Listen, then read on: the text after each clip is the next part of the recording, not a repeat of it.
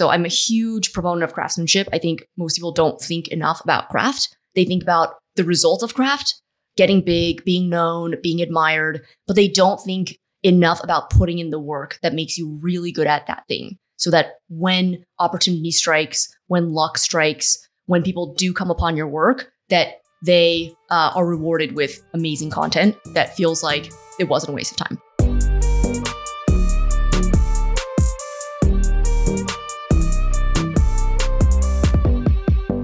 In this episode, I talked to Wes Kao. She is the co-founder of a new startup called Maven, which is all about cohort-based courses.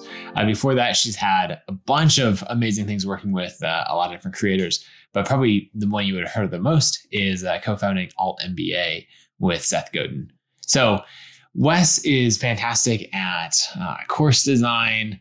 We talk about building an audience on Twitter, some overlap, why both she and I are doing that. We talk about actually, my favorite in this whole thing, it's towards the end, but we talk about something called the state change method, which is something that I use to make my presentations, particularly like a long Zoom presentation, way more interesting. She's reduced it to a framework. I adopted that framework and I love it. We talk about a lot of things, but probably the biggest takeaways would be around great course design, cohort-based courses, what they are, why you should do it, growing on Twitter, a lot of other fun things. So Wes is so thoughtful, and I think you'll love this episode. Wes, welcome to the show. Hey, Nathan. So let's just dive right in. I want to talk about your Twitter growth. This is something that I'm interested in at the moment of like, okay, I've been, active on Twitter for, a decade or more, working on growing an audience, like kind of passively. I tweet things. Sometimes I think about it and like actually write a thread. But then the last, month and a half, 2 months, inspired by you and plenty of other people, I'm like, okay, I'm actually going to get serious about this. And I think I've gone from like 40,000 followers to almost 60,000 in the last 2 months of like working on it. Amazing. You're pushing 90,000 followers now. I'm curious what made you dive in on Twitter? And then two, let's talk strategy and what you're actually doing. Yeah. So I've been on Twitter, I want to say for 10 years or so. Yep. And the first 9 years, I had 0 to 1,000 followers. So all of the growth that I've seen has been in the last 7 months or so, 8 months, maybe a year. A year ago is when I started growing my following. The last 7 months is when things really started to take off. So being obscure on Twitter is something I'm very, very used to.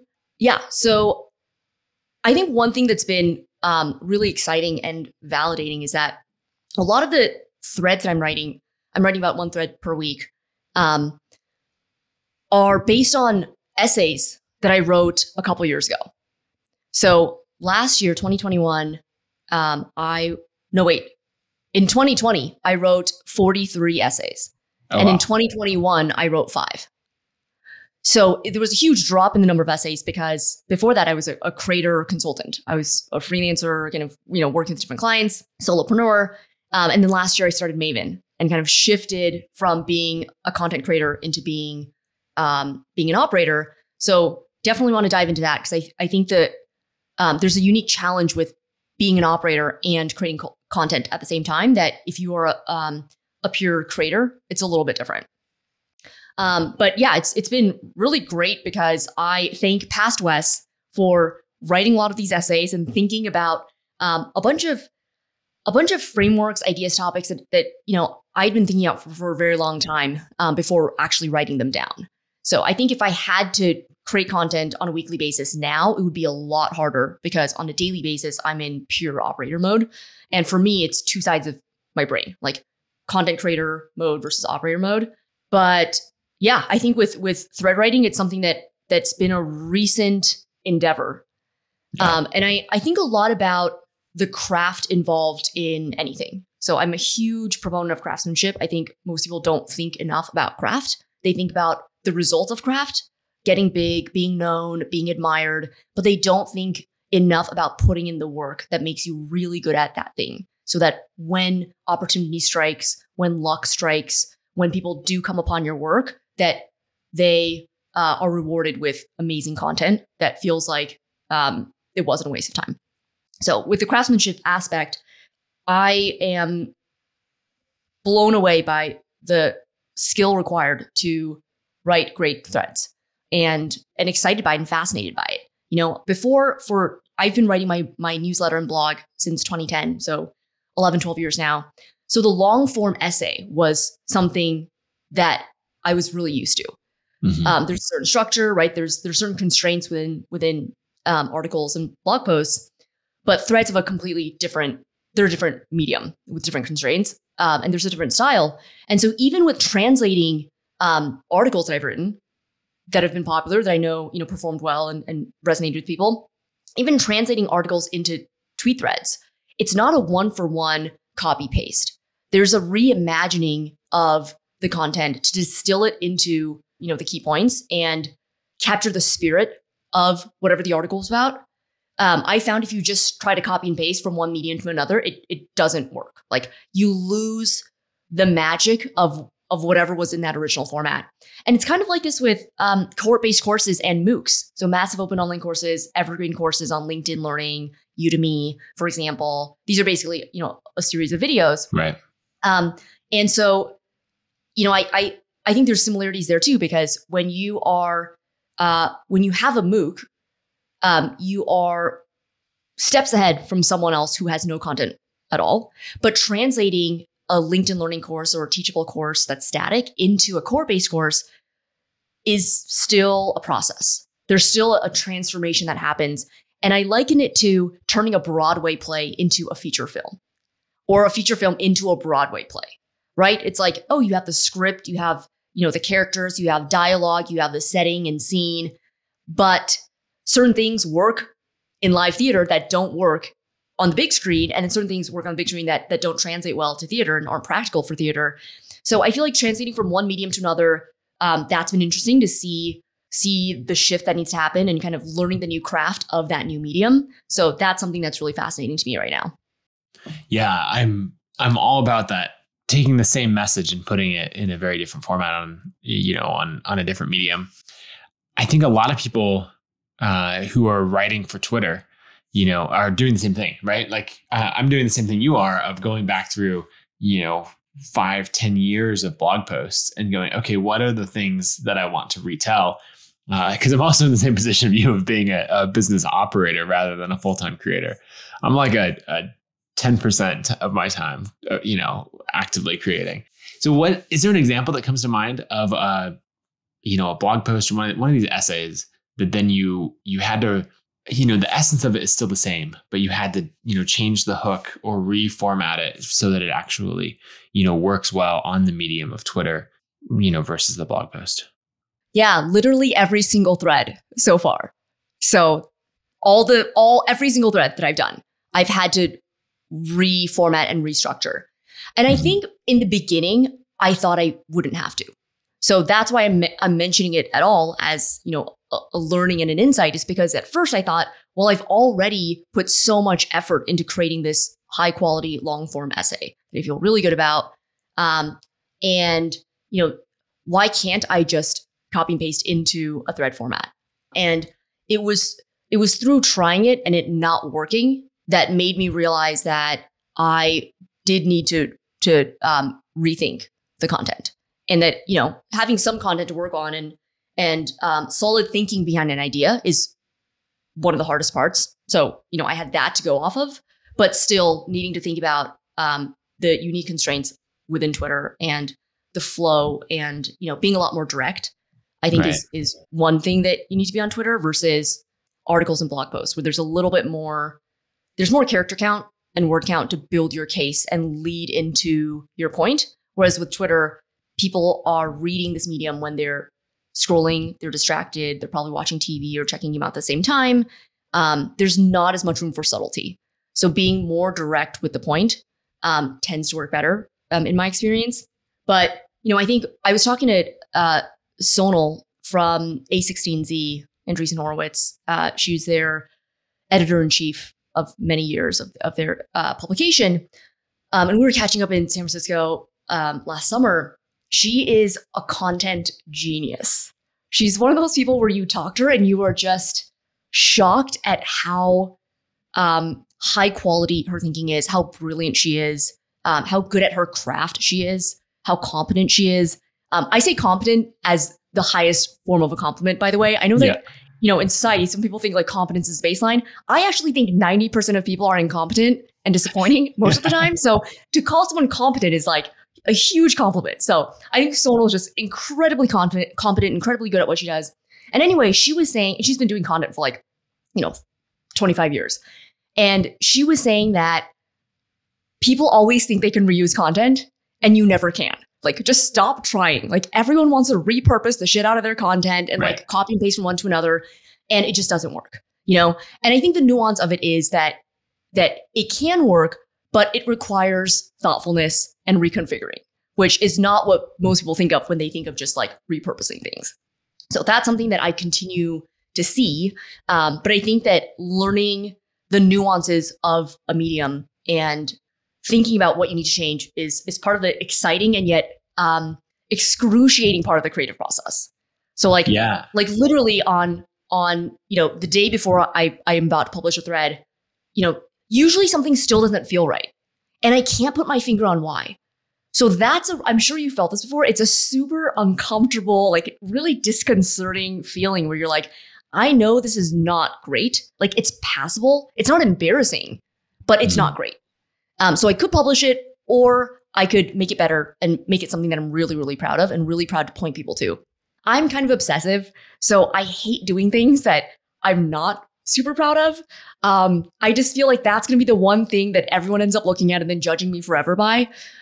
So usually I will want to think about, how do I make this better? And it's partially driven by my intellectual curiosity or obsession about trying to figure out the problem. I don't like knowing that there is something that I know is off, but I can't figure out why. So I'll usually try to figure out why. And a couple weeks ago, I had a thread that did pretty well. It got, I think, 13,000 likes, which is, a lot for me. Yep. And, the day before, it didn't really feel right. And the morning of, I changed the hook in a completely different direction. I had 4 to 5 hooks before that I had drafted that were of a certain angle. And then the day of, I changed it to a completely different angle, which reframed the entire thing and required me to kind of make a couple changes elsewhere in the thread. And that happens a lot. Like, I'll end up shifting tweets that were at the very bottom as recap tweets all the way to the top because it's more direct and it kind of hits the point. And sometimes, it takes a while for you to even, as a writer, understand what you're trying to say. And so sometimes the stuff at the bottom, I move straight to the top. Sometimes I'll realize that I've overwritten. So I'm cognizant of that too. I don't like beating a dead horse and feeling like I've repeated this point and this insight like a billion times. A billion is usually like 3 times in a thread. So I will remove like 1 or 2 of them to just tighten it and not feel like I'm beating my audience over the head. I always want to respect the intelligence of my reader. So I don't want to assume that they are dumb and need to be told something 50 times. Like, I want to keep it moving, keep up a good rhythm. So I will often combine or delete tweets that I feel like are belaboring a point. And then other times, I think the hardest part is thinking about the logic of the idea itself. I think a lot of times what I call limbo writing, like writing that's, neither super good or super bad. Like, if it's obviously good, you would ship it. If it's obviously bad, you wouldn't. But I think most of the time writing is limbo writing, where you're like, okay, like there's something here, and like, is it possible to make it better? And how do I make it better? Right. So like, when writing is in limbo writing, I find that there are usually 2 main areas that could be wrong.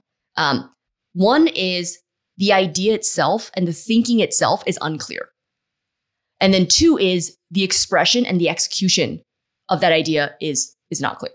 So I feel like most of the time people think it's bucket 2, where they're trying to polish up the writing, make it snazzier, when really the problem is that the idea itself doesn't hold water.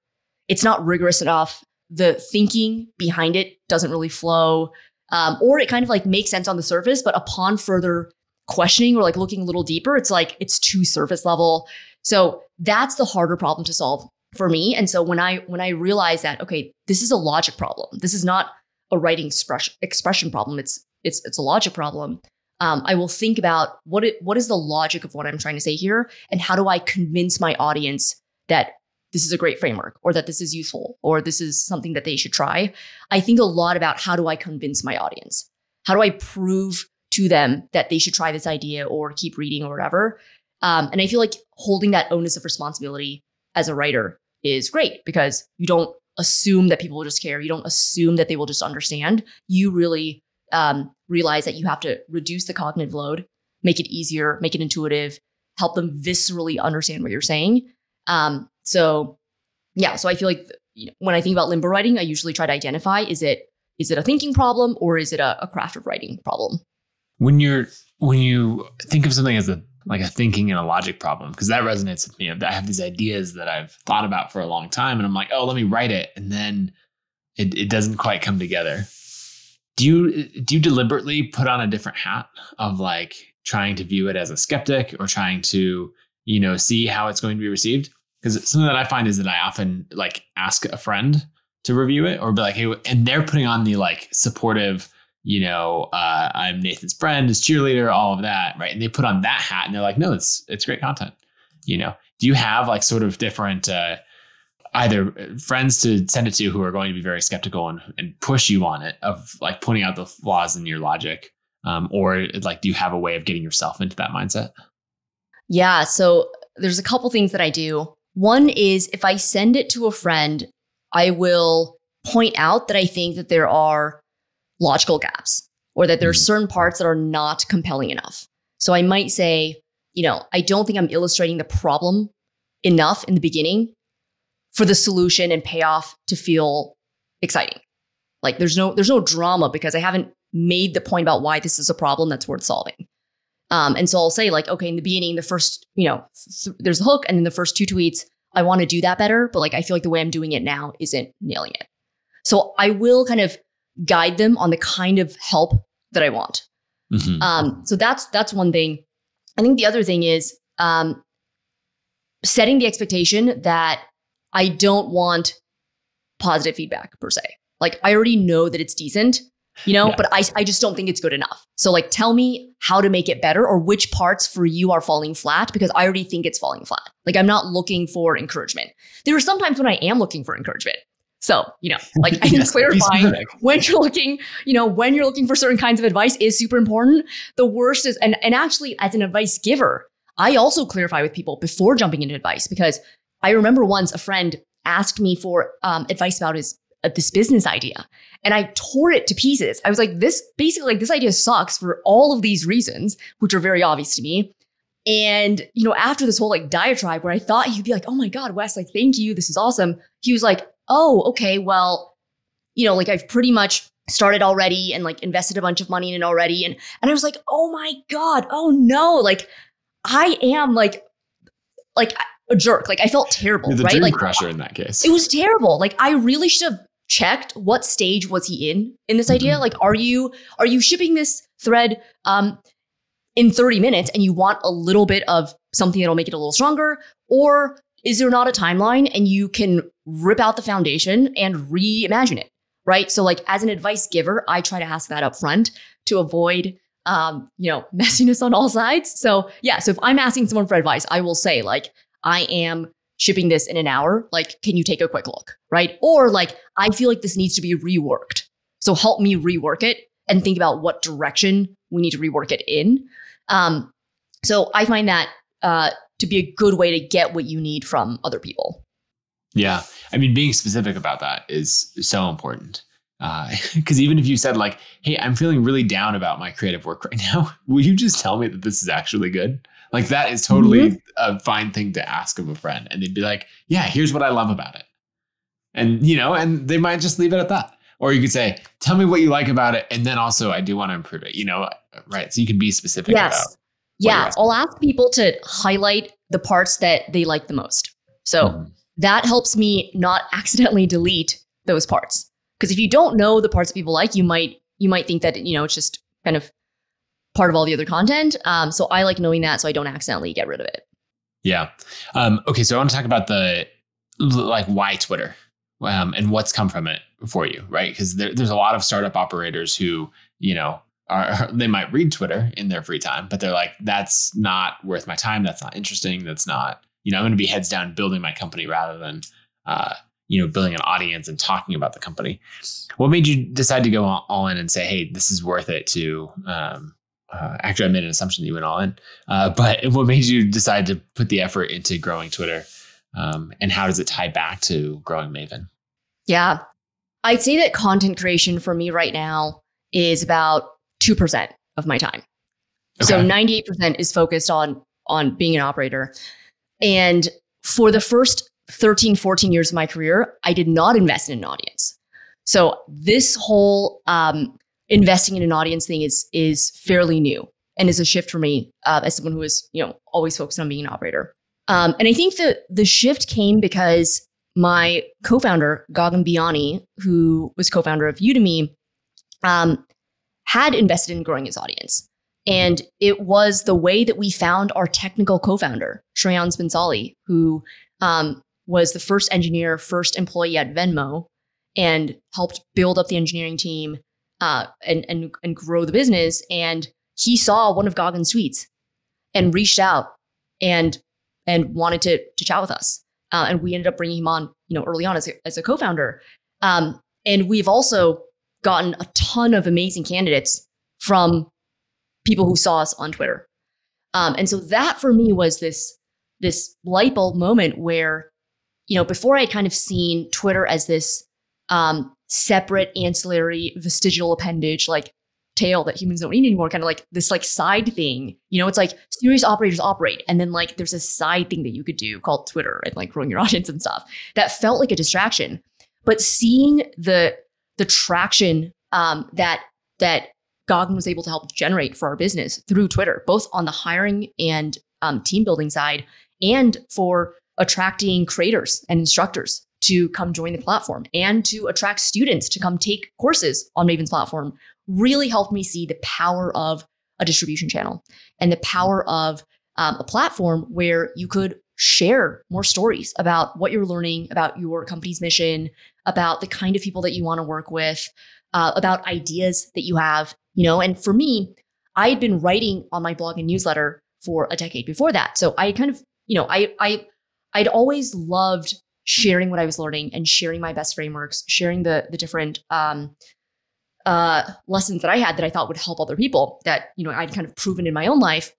And sharing on Twitter felt like an extension of that. It felt like, okay, I've already been doing this. And how can I share a lot of these same ideas in this new channel where there's a lot more interaction and a lot more buzz? I hadn't spent a lot of time growing my newsletter either for that. So it was kind of like, I'd send out a bunch of emails, but wouldn't really hear anything back. Like I had my usual people who would reply to everything and stuff, but it always felt a little bit quieter. Whereas on Twitter, I think the exciting thing is that you get real-time feedback on, what people are thinking, the questions that they have, things that you could have explained better because, people misinterpreted it. And you get a real sense of what the market is reacting to.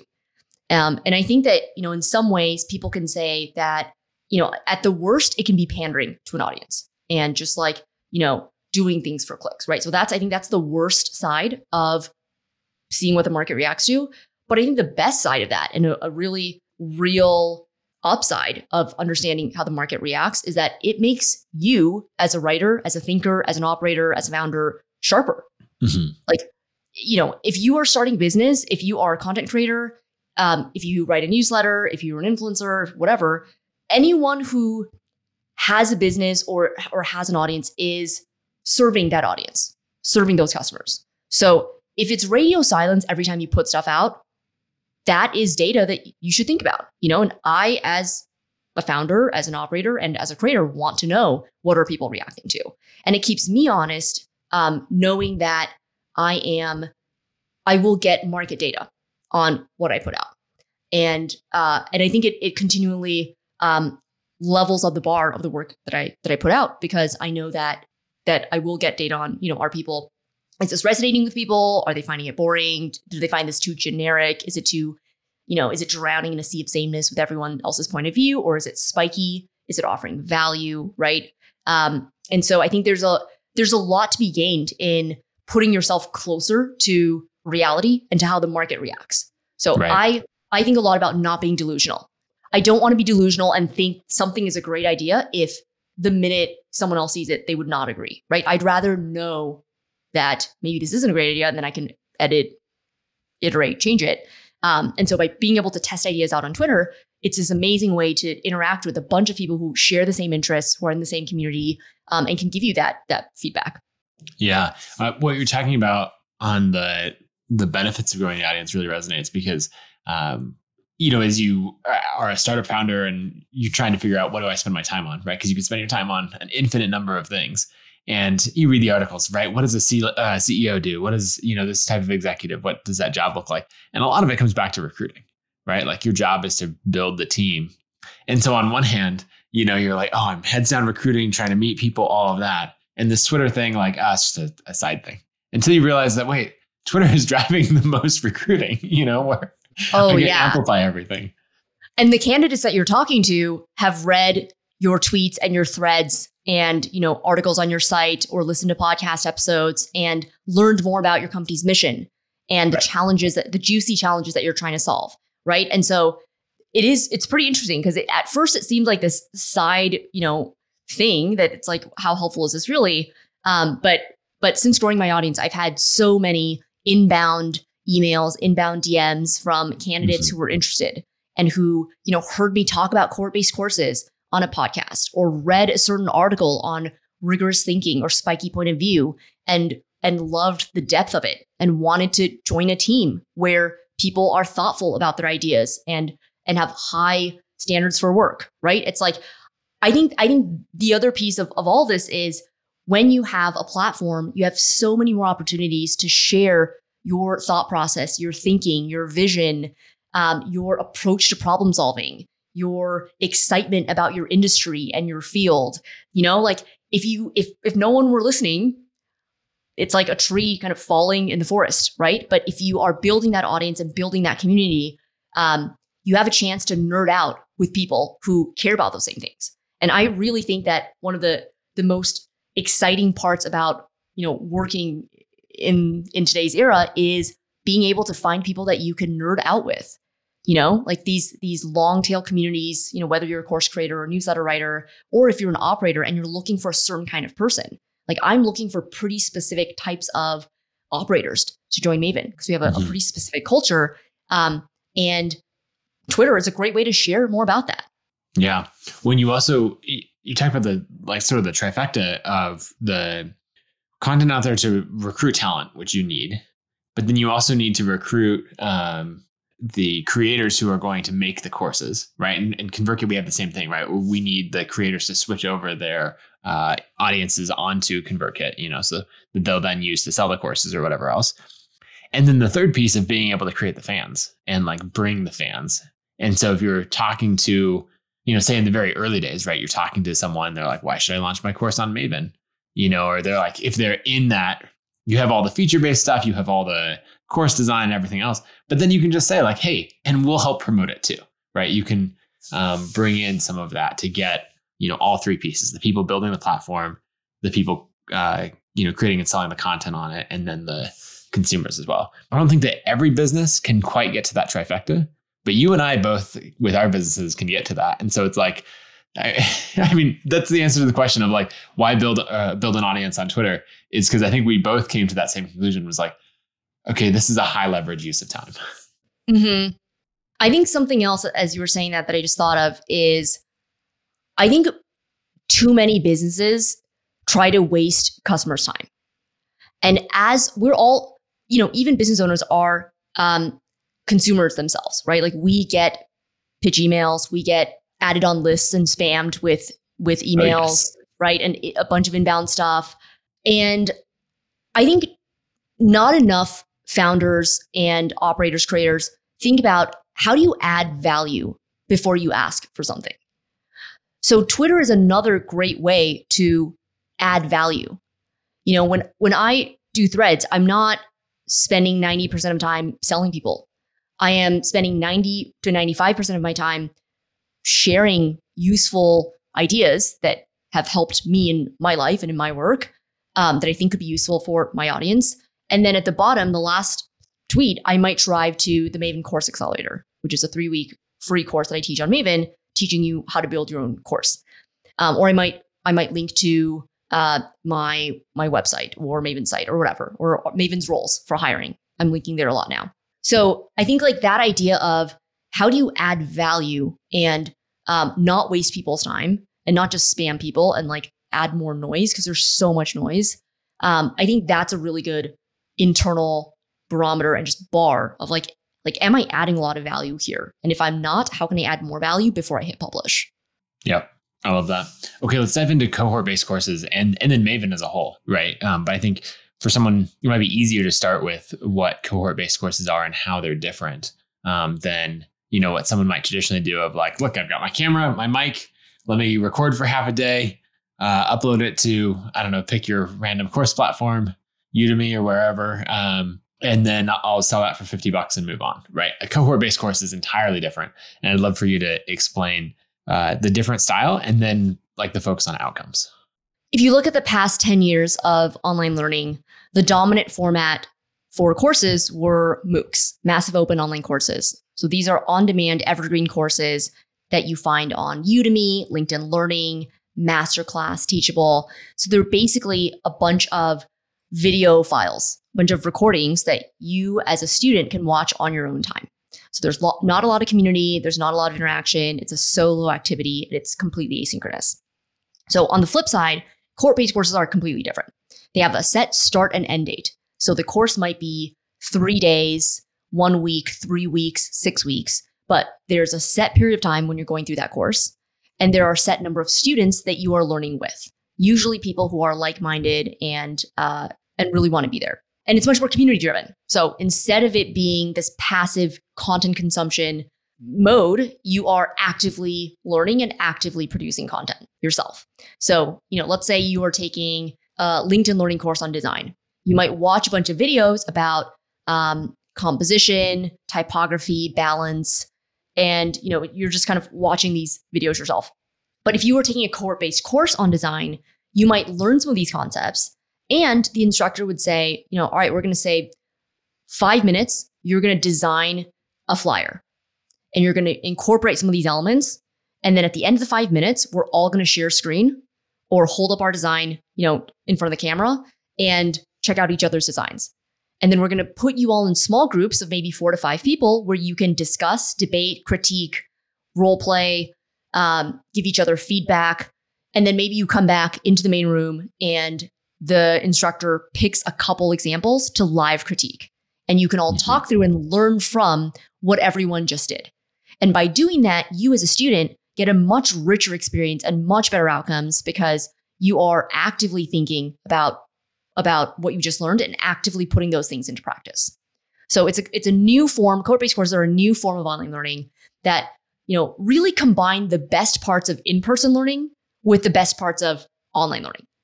And a lot of people will say, well, Wes, like, aren't cohort-based courses just university courses or K through 12, like literally going to a classroom with 30 other students? And in some ways, yes, like that, the best parts of in-person learning were interactive experiences with an instructor who really cared, where you were learning in a kinesthetic way. But it's taking that aspect and combining it with the best parts of online learning, where there's accessibility, there's scale, and there's convenience. So it's really merging those two things and offering a much more interactive, motivating experience for the learner, bringing that all online. And that's on the learner side.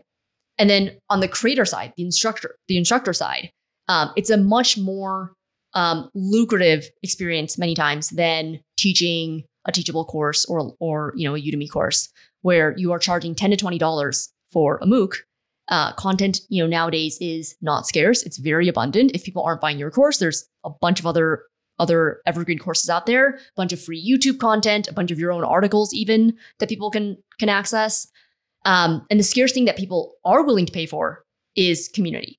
So cohort-based courses have community, and that is what is scarce these days. If people just wanted to read a textbook or read a manual or follow step-by-step instructions, there's plenty of other places to do that. But there's actually not a lot of places to meet fellow designers, fellow product managers, fellow women in tech, fellow crypto enthusiasts, and for a focused period of time, learn something together, build together, give each other feedback, and really learn together. So that community aspect is what allows creators to charge 10 to 50 times more for a cohort-based course. So on Maven, we're seeing courses go for anywhere between $500 per student to $2,000 per student. And in other cohort-based courses, the Alt MBA, for example, which I co-founded with Seth Godin, we charge $4,500. David Perel, Rite of Passage, charges between $4,000 to $6,000 per student. So the fact that you can charge so much more because students are excited about the community is great for instructors who can now invest in a really high quality course and give that group of students a lot of value. Yeah. I mean, what's happened in pricing just with, digital products as a whole over the last 10 years or so that I've been in the space, I think is pretty fascinating of like just the move of, it used to be you'd sell your ebook for $5 or maybe $9 if you were getting a little crazy. And then someone's like, oh, I'm going to charge a lot for this because this is a course. This is a video course. And so I'm going to charge $29 or $49, or something like that. And it was fascinating because the content, is on the level a lot of the time.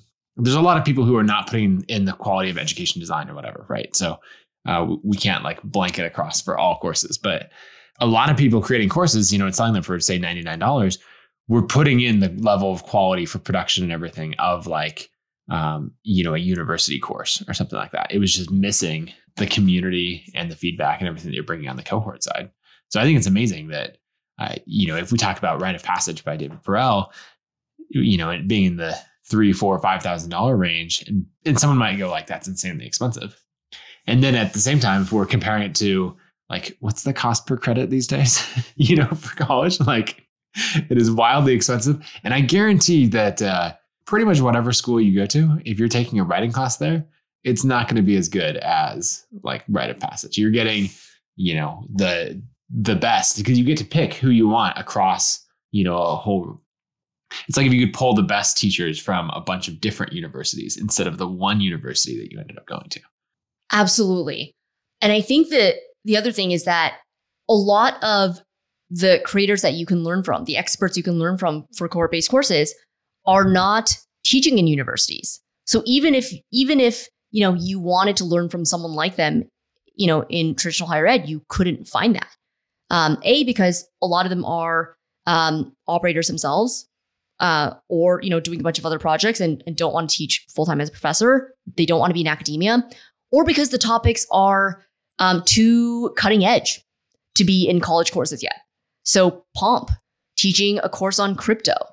Colleges are still trying to catch up. I don't know what the approval process is for getting a new course approved in, at Harvard, but I'm sure it's a longer process than spinning up a course and being able to, Pomp being able to go directly to his audience.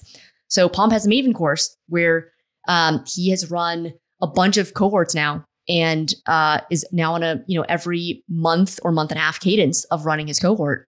Oh, wow. And a bunch of people have gotten jobs at crypto companies by taking his course, and have gotten a great foundation in crypto from taking his course that they wouldn't have been able to find elsewhere. I think Sahil Bloom is another great example. His audience building course teaches you how to grow your audience. And we've had multiple students reach out to us and tell us that they went from, 1,000 to 50,000 followers on Twitter in months after taking Sahil Bloom's course. And everything that I know about Twitter, I learned from Sahil Bloom too. Yeah. So I can attest. So he has a Maven course as well. And Sahil's not the kind of person that would want to teach in a university. He has his investments, he has, his podcast, he has his newsletter, he's tweeting, he has a bunch of stuff going on and has no interest teaching at a university. So if you want to learn from the best, from people who have proven skills and have kind of, shown their skills on the market, you can learn from people like Pomp, from people like Sahil Bloom, from people like Lenny Rachitsky, for example, who was an early product manager at Airbnb, who now writes a Substack newsletter and has a Maven course.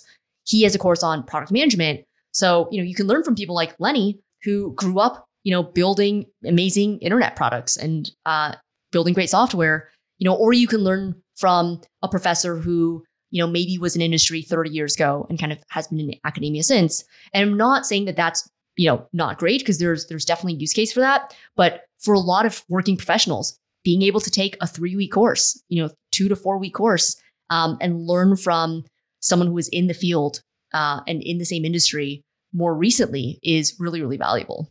Yeah. What do you think from, I guess, talking from the creator's perspective, right? And so if we're analyzing their business and, trying to optimize for their revenue, their quality of life as they're thinking about selling a course, what do you think on frequency of launching these courses? Some of them you see do this big launch once a year. I think Rite of Passage is twice a year. And then, on the other end, someone might be running one continuously. Every single month, there's a new cohort, or every 6 weeks. What do you recommend to creators? And then what sort of questions would you ask them about their business and their goals to try to get to the right answer? I think the best thing about cohort-based courses as a creator is that you can mold them to fit your lifestyle and your business goals.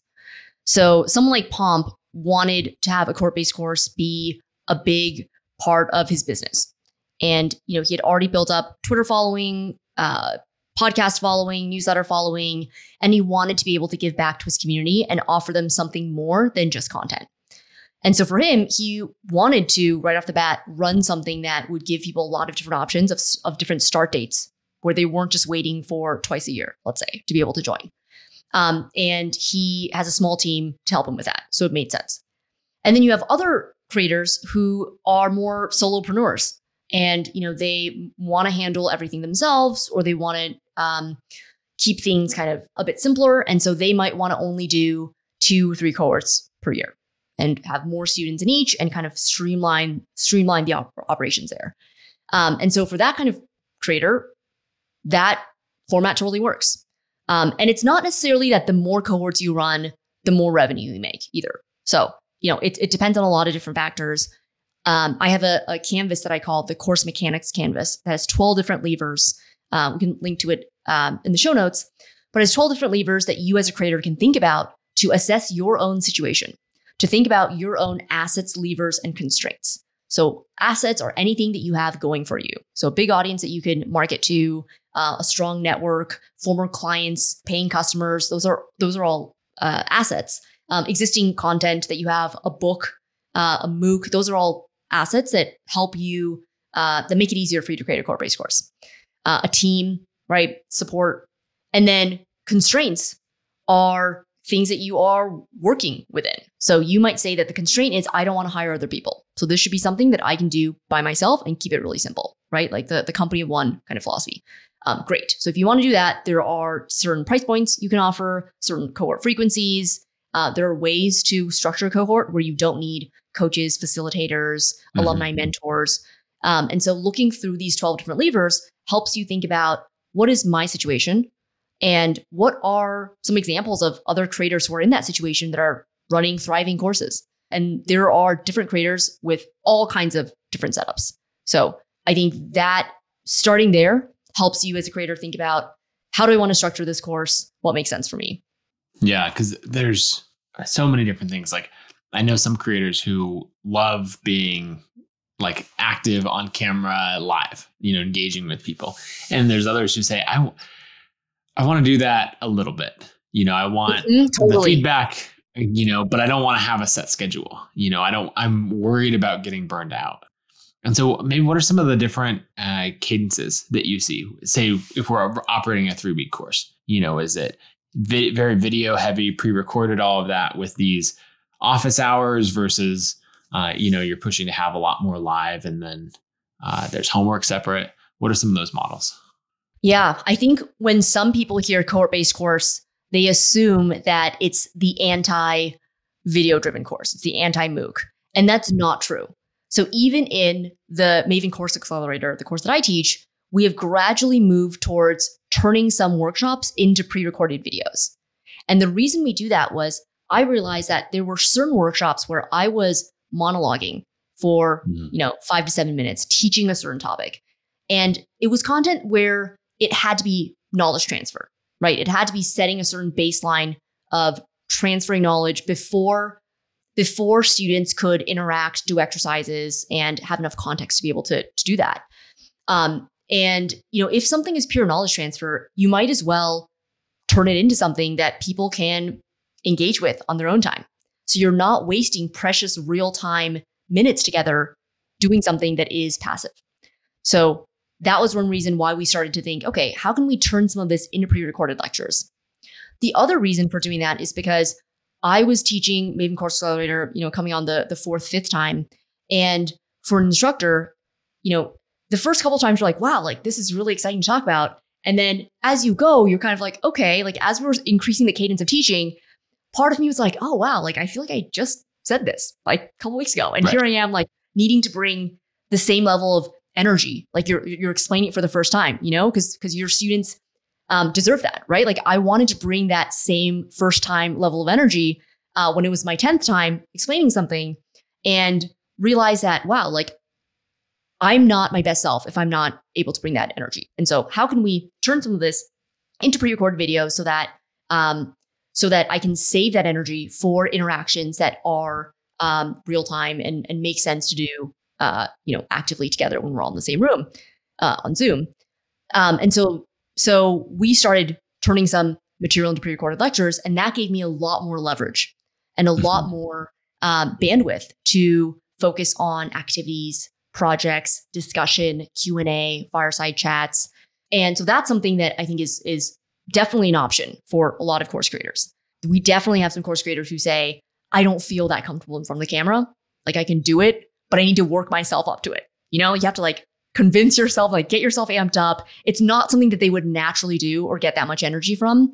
And so for a lot of creators in that bucket, don't just write yourself off and say, oh, I guess I can't do a live course. Live does not mean every single thing has to be asynchronous. You can have pre-recorded materials where your students watch those things on their own time.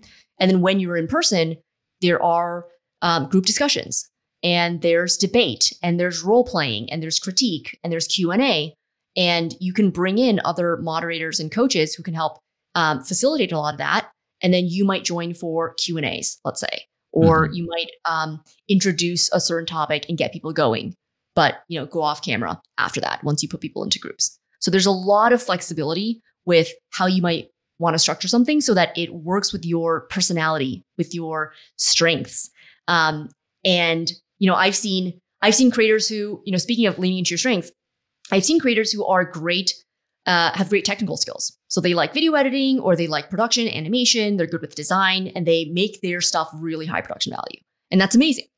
And I've seen people with no technical skills who hate messing around with, how do I adjust this column width and how do I, figure out how to get the text to change color, and they have thriving courses and their stuff is lower production value. And that's great because there are other things that their course offers that their student is not looking for production value for their course. So it's a lot about how you position your course, thinking about what your strengths are, what are things that you don't like to do versus things that you do like to do.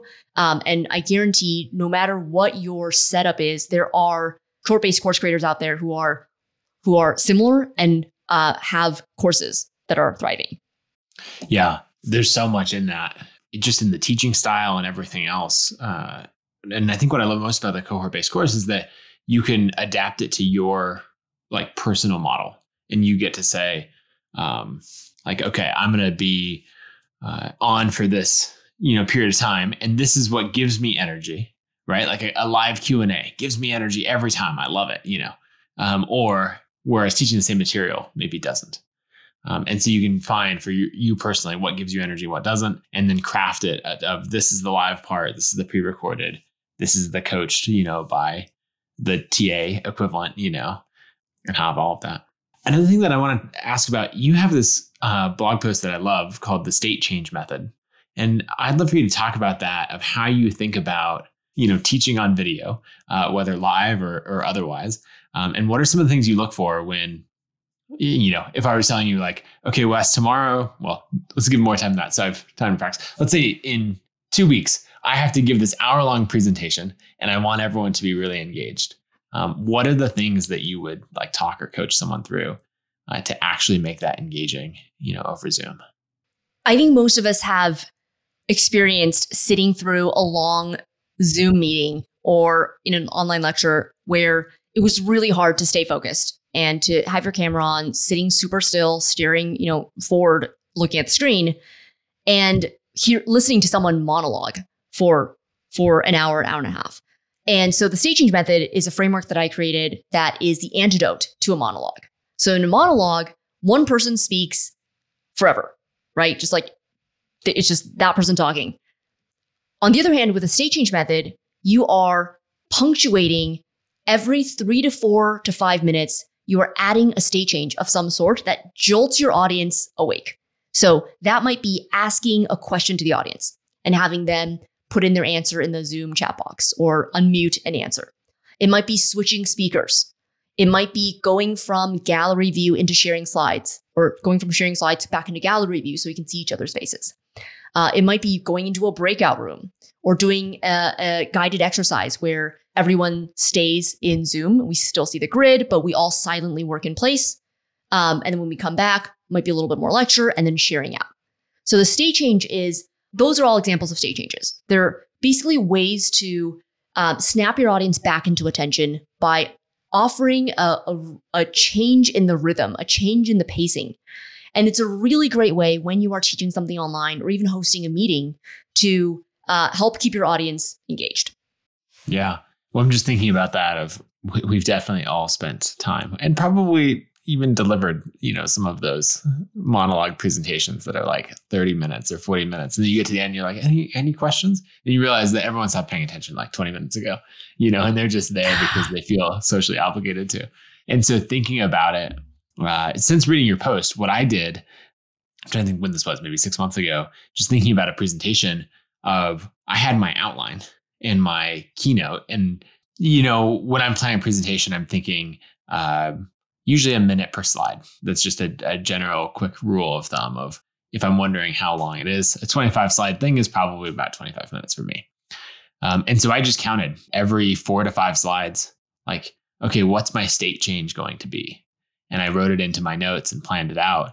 And it made it so much easier because I went from being scared of, okay, how am I going to hold people's attention? How do I have the perfect story at the perfect time or whatever else to, honestly, this is going to be a little bit of a hack. Like it's a cheat code. I'm just going to, I have a list of possible state changes and I'm just going to put one in at each one of these places.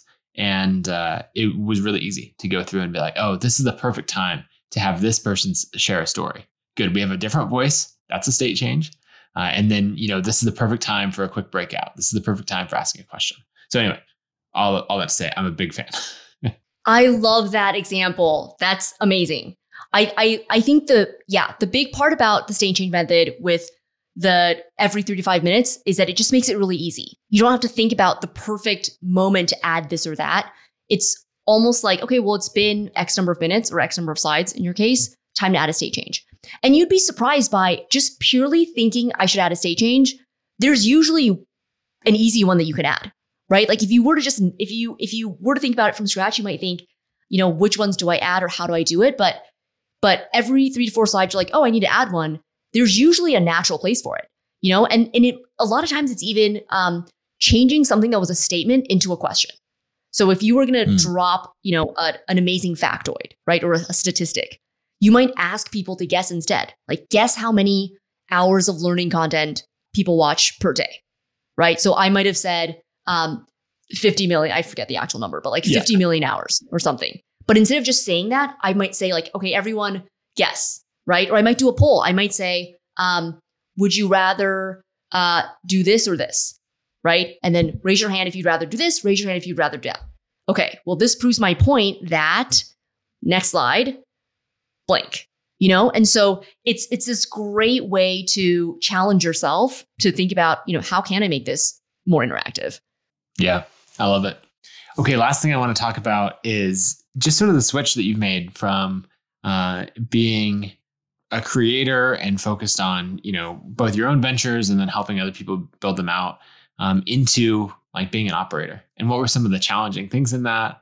How's that shift been over the last couple of years of, going all in into Maven? And then maybe this is too much of a leading question, but were there any habits that you had to like learn new or let go of old habits as you made that shift? Yeah, I would say that I consider myself an operator first. And have been for most of my career. So actually being a creator was the shift. Part. It was the hard part. So yes.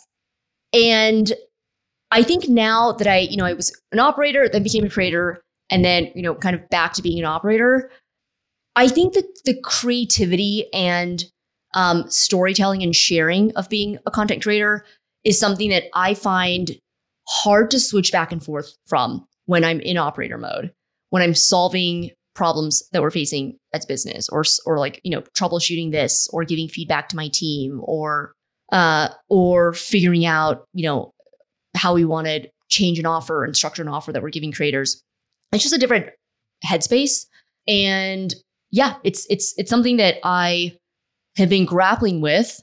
And I think my weekly threads have helped a lot in terms of creating a structured, contained, isolated kind of pocket for creative work where a thread is pretty doable. It's based on, some ideas that I've had before. And so it's creative work that's not, that doesn't, where the gas doesn't expand to fill like, the entire week or day or, month, etc. And I think when I was a creator, it was harder to kind of contain it. Like there'd be days or weeks where I was thinking about how to write a certain article, or how to explain a certain topic, and it would be pretty excruciating. Whereas now it's like, okay, I'm doing a thread a week, and I'm using, there's more constraints. I'm using articles that I've done before, and then reshaping them, and so it's a bit more contained. And I feel like that helps me stay close to the creative work, which I think is really important, especially because we are a creator economy company. Like people we work with face these struggles. Like they face these excruciating, internal challenges of how do I explain this, or like how do I structure something, and there are 1,000 micro decisions that go into producing anything, whether it's a podcast episode, an article, a Substack newsletter, that you're shipping every week. And I feel like if you don't do some of that yourself, it's hard to relate to the 1,000 micro decisions. You just see the end result and you're like, oh, okay, yeah, like of course the thumbnail looks like that. And of course, like the show notes look like that. And right. And behind the scenes, that creator was looking at all the different ways of how to structure something. Should I put timestamps in the show notes? Is that worth doing or is it not? Even like preparing interview questions, figuring out when to move on from a certain topic versus not. Like these are all creative decisions that creators make on a daily basis. And I like staying close to a little bit of that pain, a little bit of that struggle, because I feel like it helps me better understand our audience and the customers that we're serving. Yeah. Oh, that's fantastic. Okay.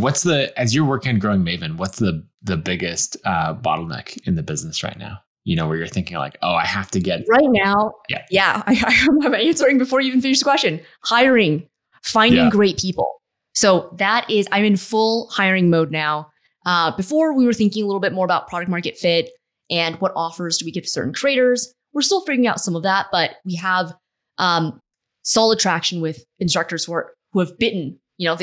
We offered certain things and they're biting. And now the constraint is, all right, we literally don't have enough brains on deck to fulfill the things that people are now wanting us to do. And so the problem has now shifted to how do I find great people who are sharp operators, rigorous thinkers who want to build something big. Yes, that's right. So if you are a competent individual listening to this and knowing that competent is a high bar, where should someone go to see what roles are open right now? Maven.com has a career page. So it's our website. If you click on careers, you'll see a bunch of open roles on both the engineering and product side and on the business side. I love it. Okay. And then where else should people go to follow you and anything else on the web?